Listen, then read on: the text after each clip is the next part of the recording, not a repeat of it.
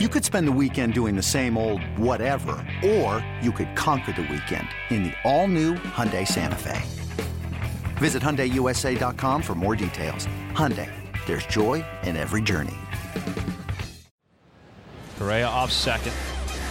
0-1. And Gaddis muscles one out in a shallow center field. Heredia coming on. He'll have to play that on the bounce. Correa around third. He will score easily. Evan Gaddis breaks an 0 for 15 with an RBI single. 3-0 Astros. Now, another Astros podcast. Two-out ribbies are so crucial to the success of this Astros offensive team. They've done it all year long. Those are heartbreakers, especially early and late in the ball game. The Astros are able to capitalize. Fans get to their feet. Here's the 0-2. Swing and a miss. Good morning, good afternoon, and good night for Vogelbach. And that is the ball game. The Houston Astros defeat the Seattle Mariners, their third win in their last 4 games, winning the night 5-2 as the Astros lower their magic number to 2. We had great energy tonight. The crowd had great energy. It was nice to come home, which is not an easy night to play. I mean, our guys were driving home when most people were driving to work. So I was proud of our effort level. I was proud of our energy. We played with a little extra adrenaline today. Some of that has to do with, we sense what's possible, and some of it has to do with the character of our team. So I commend our guys for how we played. We've got a lot of work to do to get where we want to get. But people know. We know the magic number. We know that we control it.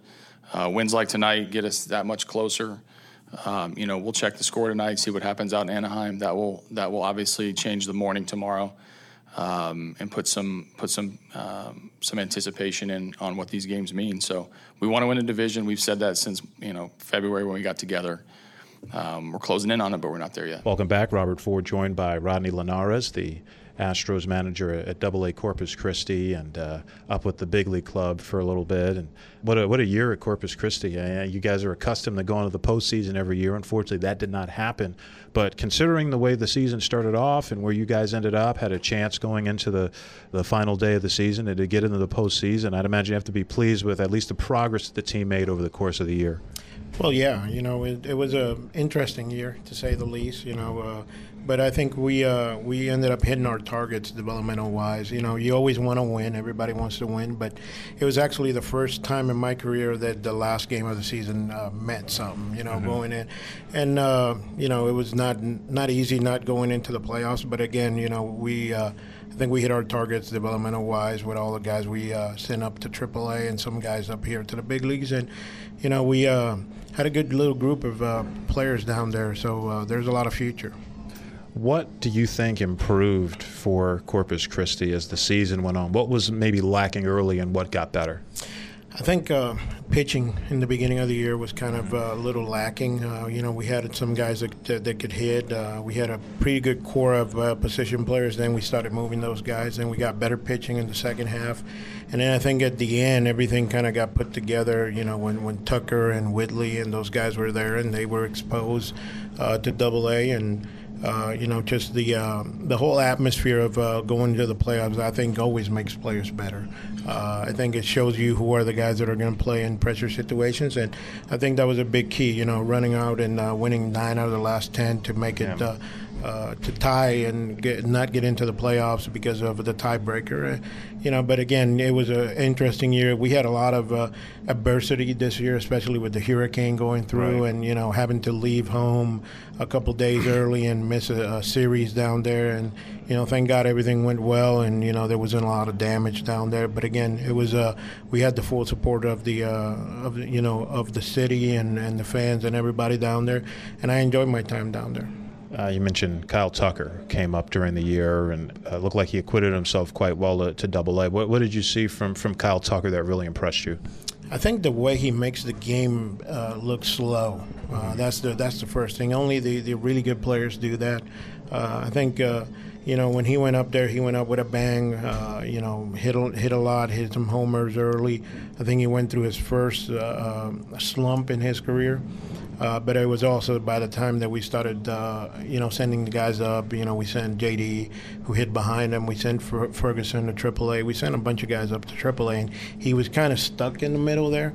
But he did well. Again, this kid has an opportunity to be an elite player in the big leagues if everything develops well. And really quiet and a little low motor, but he can. He can turn on a 98-mile-an-hour fastball to his neck and keep it fair. So that's pretty impressive. Also impressive. I mean, you don't see too many 19-year-olds pitchers getting to AA. Drafted out of high school. That's what you had with Forrest Whitley. Had him the latter part of the year, Astros first-round pick last year out of the San Antonio area. What impressed you about Whitley? And did he look like a 19-year-old pitching at AA, or did he look like he was older than that? Well, what impresses you is, his presence on the field. Off the field, he is 19. Yeah. He's a 19-year-old kid. He has the same 19-year-old kid questions. He asks a lot of questions. But again, when he is on the mound, he's a man. He's a man. I like his poise. And then, what's not to like about a kid 19 years old that throws 97 to 100 miles an hour? He's got really good secondary pitches, and he took well into going into the bullpen just in innings, and then he had that spot start for the doubleheader. Again, everything I saw from him just tells me he's going to be a pretty good pitcher in the big leagues. So, at 19 years old, you don't see that in AA. His first start was really impressive. Second start was okay, and then he went to the bullpen, and he was a little bit shaky. But again, stuff-wise, there's nothing to compare it. I think over the last couple of years, he's probably one of the best pitching prospects I've seen in the whole minor league baseball. Rodney Linares, Astros manager at AA Corpus Christi. Thanks so much for joining us. Thank you. This is Steve Sparks ahead of the second game of this 3-game series with the Mariners. The Astros with the win last night, and I'm with the analyst for the Seattle Mariners, former major leaguer Mike Blowers. And Mike, the Mariners, 40 pitchers this season. It's just been a roller coaster when you think of Mel Stottlemyre Jr., the pitching coach, and Scott Service, just trying to juggle things. 17 different starters, 40 crazy? pitchers. It's crazy, and I never thought I would see anything like it. In fact, they used a lot of pitchers last year, and Jerry DiPoto, the general manager, had talked about it over the winter, trying to get more depth in case they had to go down that road again, and now it's even worse. So I don't think any team can prepare for something like this. I don't think you ever expect it to happen, but it's what they've had to deal with. Unfortunately, they've played pretty good baseball overall with a 500 record. Hey, when I was watching the World Baseball Classic, Mike, I remember watching Drew Smiley, and he was absolutely filthy. And you guys signed him in the offseason. And when he went down, it just seems like everything spiraled out of control after that. It does seem that way. There's different phases to this thing, as you can imagine. But Smiley, obviously, we haven't seen him all year. He ended up getting hurt. So that really hurt them. And then Felix wasn't the same when he got started. Gallardo never was able to get it going out as far as the rotation. Now he's pitching out of the bullpen. And then the last thing for me was when Paxton got hurt. Yeah. He's somebody that was really dealing. He'd won, I think his last 8 starts, he was 7-0 with a 1.5 ERA or something like that. Yeah. And he goes down. They ended up losing 3 games in a row after that. And I think just as a collective group of guys, they're just kind of throwing their hands in the air and like, what next? But they picked themselves back up again. And now they had Felix that went a couple of days ago. Paxton went last night. So hopefully those guys will be able to do something here down the stretch. Well, they certainly have the offensive ability to do something down the stretch. Trailing the Minnesota Twins, don't you feel like this team does have a run in it? They haven't made a run. They've been around 500. I want to say 61 games since the All-Star break. They've been within 2 games of 500. What's been the problem in getting on a good run? To be honest with you, the Houston Astros. Really? I think so. I think because when you talk about the offense has really been swinging the bats well. And when Houston came into Safeco, the Mariners were swinging it as well as they ever have. But then, of course, they run into Keuchel, Verlander, McCullers, who are all very good. Yeah. And I think when you look at these two teams, the biggest key is have a lead after 6 innings. And both of them, the back end of their bullpens are excellent. Unfortunately, the Mariners have not been able to swing it against some very good pitching. Yeah. You see Charlie Morton last night. He's 95 to 97 with a great curveball.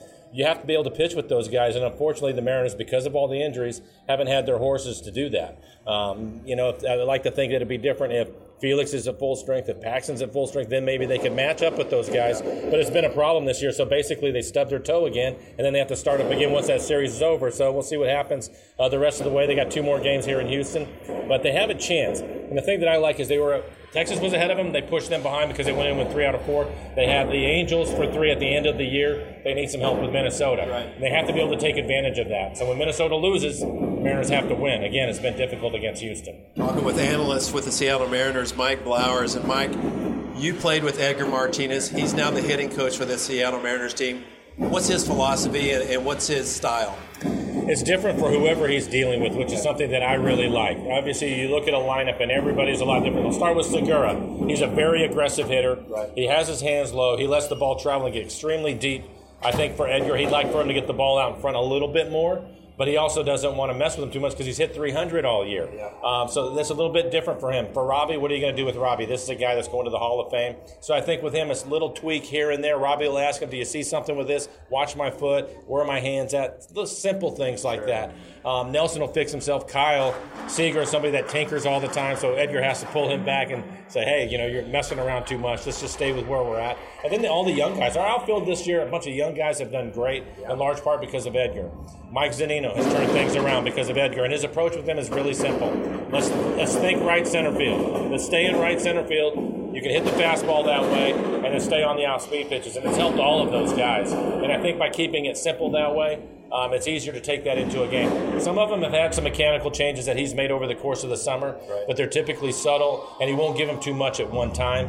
He's a very patient guy, and he will talk to him during the game. And I don't think there's any hitting coach that gives him a better game plan going into a game, especially once he's seen a pitcher once or twice. So they have a real advantage with him, and they all love talking to him. If you watch batting practice, they'll take their round, and then they immediately come behind the cage to talk to Gar. He has so much to offer.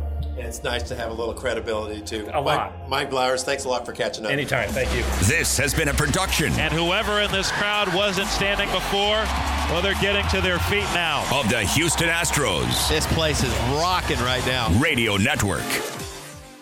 Hey, Rob Bradford here. You guys know I'm always up for a good MVP story, and one of the best stories is Wasabi Technology. Wasabi is the world's hottest cloud storage company, and it's become the go-to provider for professional and collegiate sports teams, including 20 Major League Baseball teams like the Red Sox and NHL teams like the Bruins and Vancouver Canucks. Even the Liverpool Football Club is getting in on the Wasabi action. So, why is Wasabi the MVP? Well, Wasabi was purpose-built to free businesses from skyrocketing storage costs and unpredictable transaction fees that the Amazons of the world are charging. In fact, Wasabi is up to 80% less than those hyperscalers and doesn't charge a cent for businesses to access their data. From Wasabi's AI-enabled intelligent media storage, Wasabi Air, to the industry's only cloud storage service with triple protection against cyber criminals, data deletion, and ransomware, Wasabi's taken the lead in driving innovation in data storage and helping sports teams